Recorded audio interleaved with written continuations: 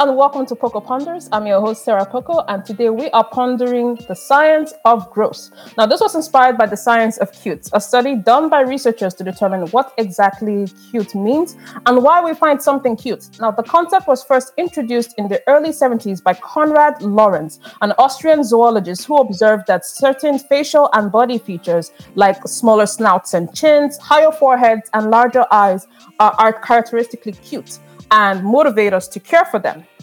Gross things, on the other hand, trigger the opposite response. We don't want to be around it. We don't want anything to do with it. We want it out of the house. However, just like cute things, gross things trigger an automatic psychological response. We just don't stand there and ask ourselves, does sewage actually smell bad or is it just me? No, we have an immediate response to clench our noses or maybe gag and try to get away from it. Both of these responses are evolutionary in the sense that we feel the need to care for cute things like babies to ensure the continuation of our species. And we feel the need to stay away from gross things because it's a way to avoid poisonous and potentially dangerous situations. That being said, what we considered gross is subjective. For example, I love cinnamon raisin bread. My sister finds it disgusting. And she said, and I quote, "Only those without a soul eat raisin bread," which was a bit extreme, but she finds it gross. It's also the pineapple on pizza debate, where some find it off-putting, but others love that sweet and savory taste. Our guest today is an assistant professor and medical sociologist from Dalhousie University, who is here to tell us more about how the concept of grossness has evolved and how it translates across cultures today. Thank you so much, Dr. Michael Hapland, for joining us. No problem. Happy to be here. So, in your opinion, what is the meaning of gross?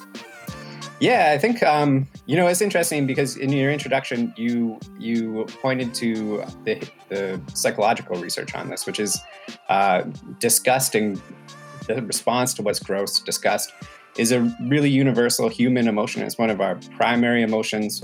People across different cultures make the same facial response to things that they find that are disgusting. In sociology, we move away from the kind of universal features of what's gross and what's disgusting. And we're more interested in the social context of what's gross and the variability in grossness or what's disgusting. One of probably the most interesting studies here was done in the early 20th century by a guy named Norbert Elias, who wrote this big, huge book called The Civilizing Process, part of which dealt with what is gross and what's disgusting. And one of the things that he found, he was looking at etiquette manuals. And what he found looking at those etiquette manuals is that the advice to be non-gross, non-disgusting, to be proper in society has changed a lot over the 200 or 300 years that he was looking at the data. So he looked at etiquette manuals because the idea here is that if you write it in an etiquette manual, you have to tell someone not to do it. So one of the things that he found was surprising is that there was advice telling people not to blow their nose on a tablecloth during dinner, not to pick their nose during dinner, not to defecate in public. And so the interesting thing is there was a point in time that you had to write that down and give that advice to people and tell people to take that advice. And those were the types of what we think now very gross and disgusting things that people were doing pretty regularly out in public. Okay. Oh, I find it interesting that somebody had to write it down. Hey, don't take a poop in public. Definitely. That's it's one of the reasons that we bring that content to undergrads, because it's so counterfactual that you would never think that you have to tell someone not to do a variety of things involving body fluid in front of other people. But there was long periods of time that was totally normative, and there wasn't the same response of repugnance or disgust towards that. It's something that in sociological terms we had to be socialized to. So you learn that these things are disgusting because of how people react to you, how they respond to what you're doing. But also as a group that's changing over time. And his argument was that this started, what was the proper way to act started in French court culture, like the aristocratic court society. They would do something, they would develop a new manner or mannerism. So no more blowing your nose on the tablecloth at King Louis's court or whatever. And that would diffuse down to people who were of lower and lower classes, social classes, until it became more normal behavior. And people who didn't do those types of behaviors would be reacted to with kind of disgust and repugnance. All right. So as I mentioned, there's an evolutionary aspect to why we find this gross. But I do want to have your expert opinion. Maybe you could tell us more about that. Why do we as human beings find things gross? Yeah, I mean, there's a lot of ideas here, and it really depends on the discipline that you talk to. So if you brought someone on the show who was an evolutionary psychologist or a social psychologist or a neuroscience scientist, they'd have different explanations for that than like a sociologist or an anthropologist would. Because there's usually more than one answer to these types of questions, and it depends how and where and why you're looking at what you're looking at. So for anyone taking a biological approach, what we find disgusting on a kind of very general human level, the answer to that is, the things that we find disgusting are usually things that can cause us some sort of harm in some way, shape, or form. So to give you an example, before the interview started, we were talking about the merits, the pros and cons of warm milk in cereal. And so one of the reasons that I might find that disgusting is because I associate warm milk with milk that's been spoiled or milk that's gone bad. And so tasting that, I know that that's milk that can possibly harm me or get me sick. And so I find it disgusting. Same way that we might react to like an open wound that's been infected, like that's something that can be contagious to us. You brought up the idea of sewers, that we have this kind of response to those smells and the sights of sewers, because those are also areas that are just filled with pathogens that could be damaging to us. So the kind of universal kind of gut response to why many of these things are gross would evolve, on a biological level, keeping yourself safe as an organism. And then from a sociological or an anthropological, if you talk to one of my colleagues in anthropology, from those perspectives, we're more interested in why is what's gross so selective. So there's some things that probably almost all of us find disgusting, but there's also a ton of variability in what's disgusting and what's gross. So those are the types of questions that we're really interested in sociology, in the social sciences. You can think of things like in and of themselves, the idea of eating snails, like escargot, sounds to many people, if you brought it up out of context, super disgusting and super gross, and many people would elect not to do that. But at the same time, it's been associated with like high class and high status, and it's so far away from being gross in those settings that's more of like a social process at work than the kind of general human biological reaction to what you see that might be disgusting, like an open wound or like a very messy sewer or toilet. All right. So what happens to our bodies when we experience disgust? Yeah, so I mean that probably is a better question for someone who's in, like, say, the neurosciences than myself. It would really depend on the type of disgust that you're encountering. The disgust that you're mentioning at the top of the show, it would be like a physiological response, not different from the fight or flight response. So that you see something that's very disgusting, very gross, and your physiological response is to treat that as like an emergency or a panic situation, and to avoid being around the thing that you're disgusted by as much as possible and as quickly as possible. All right. So how has grossness evolved? As I mentioned, the evolutionary aspect, but there's also a historical aspect where what we find gross today may not have been considered gross 100 years ago. For example, spittoons, they were around from as early as the 14th century all the way to the 1900s, but they're not as commonplace today. So could you shed a little bit of light on that? Yeah, that's exactly what I have in mind when I was talking about Norbert Elias's work from a little bit earlier on. These ideas that we have about grossness really do change and evolve, sometimes over a long period of time and sometimes over a very short period of time. Your spittoon example is a great example, right? Like something that would be very commonplace, several decades ago. In fact, having it there would be in itself something that is more sanitary, is much better than like people just spitting on the floor or whatever they're doing. Not unlike what we do with cigarettes now, where, 20, 30 years ago, you put your cigarette out wherever you finish smoking it, and now there's all these tubes everywhere in Halifax that you can neatly deposit your cigarette in. I wouldn't be surprised if in 10, 15 years, people also find those tubes disgusting. So the idea, at least in sociology, is a lot of this is tied to your ability to exercise self-restraint or self-control. And so a lot of the things that we find to be gross are things that violate this approach to self-control. So spitting in a spittoon would be gross because you're not supposed to spit in other people. If you need to spit something out of your mouth, you go maybe into a bathroom, you go outside, you go someplace that you're not observed, and that's where you do it. Similarly, the examples that I brought up before, like blowing your nose on a tablecloth or defecating on the street, those are also failures in self-control and your ability to police yourself. And that's part of why sociologists would argue that they're so gross. You're supposed to go do those things in private circumstances. And the interesting thing about this approach is, you're interested in how these things change and evolve. And one of the things about changing and evolving, we can talk about what happened previously. The idea that spittoons were probably very sanitary at one point, and now they are gross. Like, I think everyone react to them as being super gross if they saw one now. But we can think about similar things going forward. So, you can think about the idea, like after COVID-19, the idea of not wearing a mask in public when you're sick, that might be gross. And it might be the same as like sneezing without covering your mouth when you sneeze. It might be on par with that, because the idea that we wear this mask to protect other people from pathogens. And if you don't wear that mask, it's a failure in like your self-restraint, your orientation, your respect for those around you. And so it marks you as gross, that you're just spreading germs if you don't have this mask around. So it would be one of the interesting predictions out of this theory is that, maybe by 2023, people who have colds or flus, if they're coming to work, that might be gross. And if they're coming to work without a mask, that could be very gross.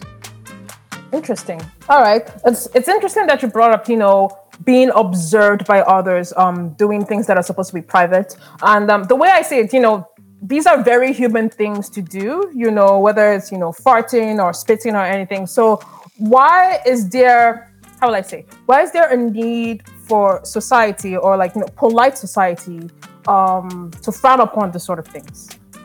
Yeah, I mean, that's a great question. And it's like a dissertation question anyways. You could write books trying to answer that question, and people have written books trying to answer that question. One of the ideas is that society, complex, complicated, like societies with many people, they move in the direction of increased social control, increased self-monitoring, increased self-control.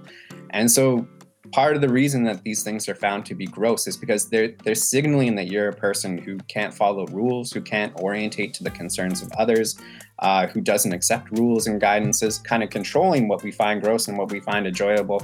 The theme in it is that it moves us towards being more social, more self-controlled, more able to function in complex societies, more able to function in organizations, more able to exercise self-control and self-agency, which makes us better at participating in the economy, better workers, more predictable, things like that.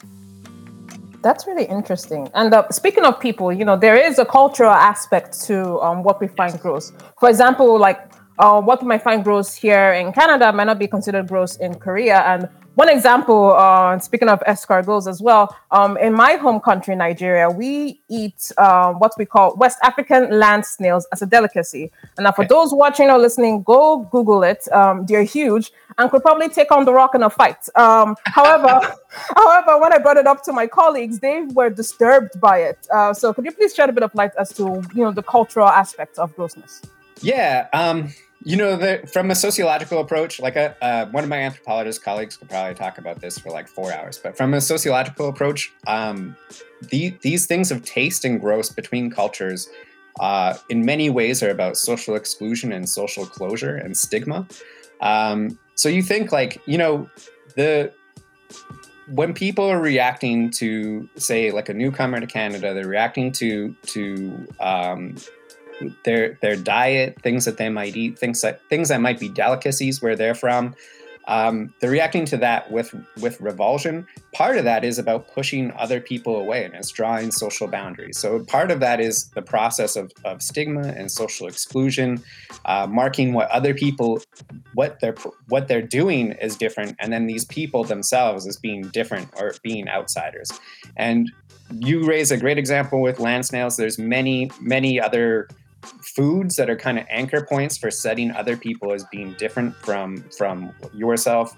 I'm part Scottish, and one of the things that people always talk about with Scottish people being weird and different is consuming haggis, which is, like a sheep's stomach with other parts of sheep cooked up in it, which I also find very gross to hear about. And I tried once, and it just tastes like anything. But it is, as an idea, it's super gross. So that would be part of the sociological argument, is that it's about dividing lines as well too. And not just food, you can think in terms of like not just culture as well too, but subcultures. You could think about things that people find desirable or they find erotic, sexual practices that people engage in, that those things are about marking people as different. And part of my feeling gross or disgust with what you're doing is signifying that there is this difference between me and you, or my culture and your culture. All right. So if there is you mentioned that it's like marking things as different, right? So would you think that grossness today is more about the environment and less about the psychology? Yeah, I mean, I'm a sociologist, so I'm like 1,000% biased. But I think it's. I mean, we get this question a lot. I think whether you're in like neuroscience or sociology, is it genes or in the environment? Is it the context? Is it the context or is it biology? And I think when we're set up as disciplines or as fields, we study it in one way. So a neuroscientist is going to look at cute aggression, and they're going to look at it in terms of what's going on in the brain, because that's what neuroscientists are trained to do, and that's what they do. But I think for the vast majority of these things, that it's a combination of various factors at work. So when we're talking about grossness and disgust, I mentioned at the beginning that disgust is a really, really general human reaction. So you can go, like, evolutionary psychologists have done this. They've gone to various different cultures, and people are very consistent in showing that they're disgusted, and they make the same face. I probably made it actually during this interview of like, eh. So most of us even make the same face when we're disgusted. So in that sense, like there's definitely like something very psychological. There's something very general. It unites us as a species, you might say. I would not be surprised if you look at some, say, primates, and you found similar disgust reactions as well too. So there's definitely that component. There's another component where if disgust is this thing that we have a capacity to feel as humans, the question that people who approach it from the social sciences are interested in is to what extent does context vary what we think is disgusting? So your land snail example is great, right? There's nothing inherently disgusting about the land snail. You go to one country and that might be a delicacy. It might be like a great Friday night to eat those land snails. Maybe they taste terrific if you're used to eating them. And you go to another country and you prepared that, or you try to serve it to somebody, and they would be very offended, maybe never call you back. I think it's very disgusting. So the biological thing there, the psychological thing there is not so informative about the difference between one thing being acceptable and good, and maybe even a delicacy in one context, and being super gross in another context. Caviar is also another great example. So you can think about caviar is, they catch a fish in a very certain particular place in Europe, because of course it's connected to European tastes as well too. And they massage the fish alive to get it to release eggs. And then they release the fish back. And then, you eat the eggs with a spoon that's mother of pearl, so it doesn't taint the taste. If you listen about that and you watch that process, I imagine most people would think it was super gross. Like I think I've never tried caviar, and I think having heard about it, it sounds absolutely disgusting. But it's the height of kind of like bourgeoisie culture in like old Europe. It's super exclusive. It marks you as being exclusive and upper class yourself. So the grossness of it is kind of offset by the fact that it's something that people who are very highly regarded and have a lot of status that they do. And so because they have high status, they mark it as a high status act. And that thing, even though I think if you brought it to a neutral observer, it might be pretty gross, it doesn't get marked as gross or disgusting. That's interesting. Okay, well, I didn't know that caviar was made like that. Yeah. So if there's any fish masseuse watching this, we are totally judging you. Well, the fish are so prized for the egg production that they won't kill them for the eggs, so they keep them alive. So they got to massage them. So, yeah, I mean, caviar isn't cheap, so it's worth it to keep the fish alive. I guess so. Yeah. Okay, cool. So what do you personally find as gross? Yeah, so I knew you were going to ask this question, and I thought about it. I'm like almost a bad response for this because I'm a new parent. I have a 2-year-old daughter, so what I would have found gross, 4 years ago, I definitely have been desensitized to. And in part of my research, I study people who are incels or involuntary celibate in the alt-right, and there's a lot of gross things that they talk about online and on their websites. So I feel like a lot of my maybe getting back more to the psychological argument, a lot of what I find to be gross has been very desensitized. That said, I will say that my wife enjoys ketchup with scrambled eggs, and I can't even watch her eat ketchup with scrambled eggs. I can't watch her with the ketchup on it. It just triggers something in me. I find it super. She loves it. So again, like this component, like I'm definitely having a physiological reaction. I can't even bear to look at it. But she loves it, and we're happily married. So so probably something environmental going on there. In your opinion, how do you think the pandemic has shaped what we see as gross? You mentioned, the masks, washing of hands. Is there anything else you can think of? Yeah, I think the really interesting thing about the pandemic is not what's happened so far, but what social life will look like in a year or two. So I think that there's going to be big changes to how we view sanitation. Like this is a gross story actually. So I'm a professor at a university. Like I've gone to the bathroom, the men's room in the university, there's toilet stalls because there's urinals in a men's bathroom. The toilet stalls are usually when people go to, defecate. And I've seen multiple times men come out of there and not wash their hands and leave.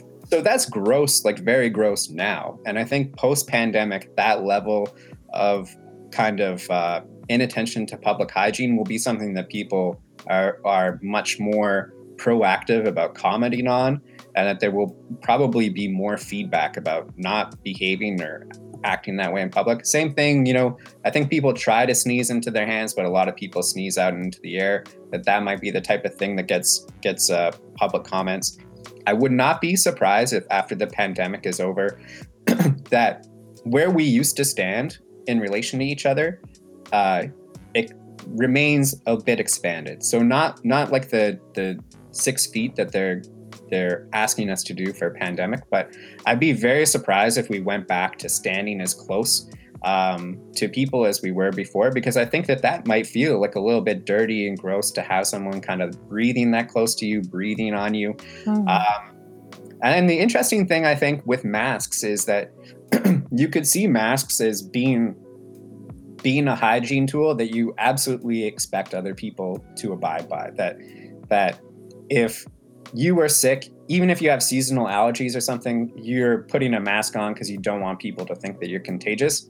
The other interesting possibility would be that the mask itself gets marked as something that makes you look ill or sick. And so people don't wear masks because the mask itself gives this connotation of being dirty or contagious. And so you don't want to go out in public with people like kind of reacting to you like that you should stay home. So you will not wear a mask, maybe load up on like Sudafed and act as healthy as possible in public. So it's basically performative hygiene in a way. Yeah, I think a lot of our hygiene is performative. I was at a bar in the Netherlands once, and they had a little area between the men's room and the women's room where you could see if person in the other bathroom was washing their hands or not. And I thought that was a fantastic way to get people to wash their hands, because, as my earlier study or example indicated, people will bypass that really expected part of hygiene. But if they think that another person might be, watching their performance of hygiene, they'll be much more likely to participate in it. Interesting. Okay, that's pretty cool. All right, so in your opinion, why do some people like gross things? And maybe this is something that you might find gross that I find interesting. I actually enjoy watching pimple popping videos. Oh no! I find it satisfying. I don't know why. I find it so satisfying. Like when all the pus is squeezed out, I'm like, I feel cleansed. I feel like a new person. And yes, just as you're reacting right now, a lot of people were like, "What is wrong with you, Sarah?" However, these sort of videos, they have a lot of views online, and they're quite popular. So could you shed some light as to why some people find gross things fascinating? Yeah, I mean, I think your example was really great, and it gave the answer as well too. So I find what you described super disgusting, and while you were talking about it, I had a very clear mental image, and for me, it's gross. The idea of the pus bubbling out, it makes me like nauseous. Definitely don't want to think about it. I don't want to see it. I see like when, on Reddit or whatever, I see that those communities are very popular. And I think they're popular for the reason that you indicated, that some people don't perceive that as being gross or disgusting. They see it as kind of the opposite, like a kind of cleansing ritual, that things are cleaner. It's like that, getting all the dirt out. There's in a documentary that I saw years ago that I don't even remember what it was about. There was a woman who was married to, I believe, a male model, and she was talking about waxing his back, and that he had this ingrown hair, and she kind of popped the hair out and pulled it out, and it was like a foot in. So you're reacting to this one. That was disgusting. She pulled it out, and it was like a foot and a half long hair. And she's telling the story in front of him, and he's disgusted hearing about that. He's like, I'm supposed to be a model. Like, no one wants to hear about my foot long back hair. And then she pulled it out. And when she was describing why she really enjoyed it, she was like, it was just like a cleansing experience. It was just like this thing that was in him that like I removed, and it was like very like satisfying to have accomplished that. So I think it's, she's reading it as something that is not disgusting. It is more aligned to keeping yourself clean and accomplishing something rather than being gross.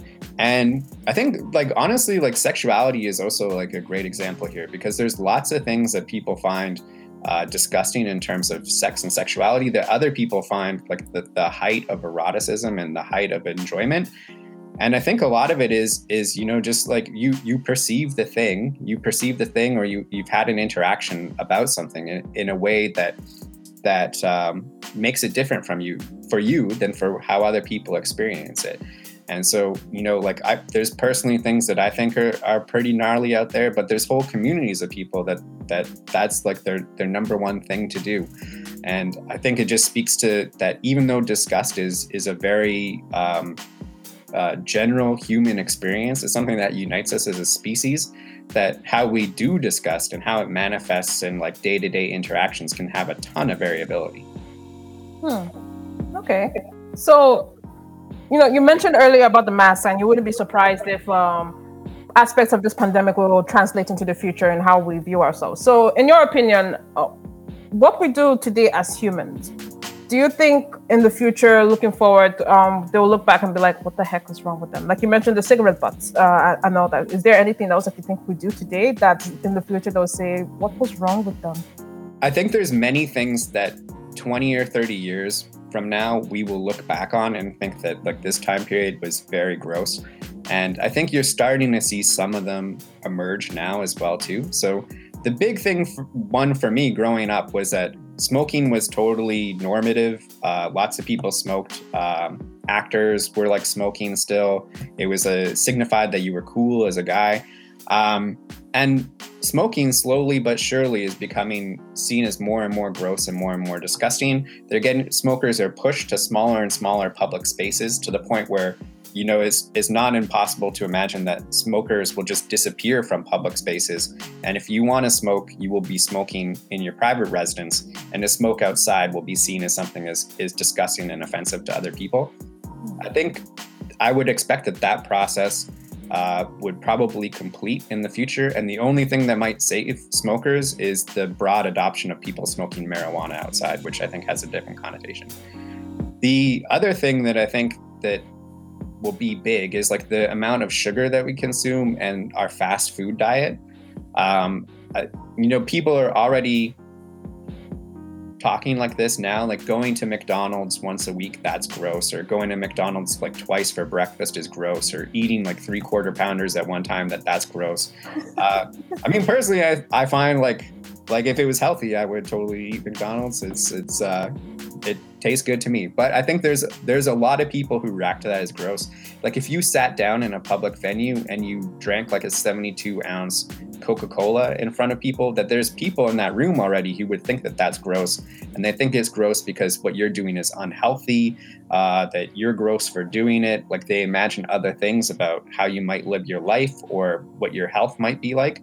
So I'd expect to see that develop more in the future. And then there's some interesting things about our potential diet in the future as well. There's more conversation about lab-grown meat, and there's more conversation about eating insects as sources of protein. So we think of eating insects as super gross now. 20 or 30 years in the future, it's a very cheap, readily accessible form of protein. If we're eating that broadly in the future, we might look back and think like, how did anyone think that eating a cricket burger was gross? It's like one of my favorite foods. And similarly, if we move to lab-grown meat, we might think that it was highly disgusting that we ever killed living animals to eat their flesh, basically. That is, we may as well have been like cavemen for behaving in that way. How could you ever kill a cow? Cows are so cute, et cetera, et cetera. And the best meat is from a laboratory somewhere. Interesting. It's funny that you mentioned insects because just before I got on this call, I was reading about recipes for how to cook cicadas. I saw that one.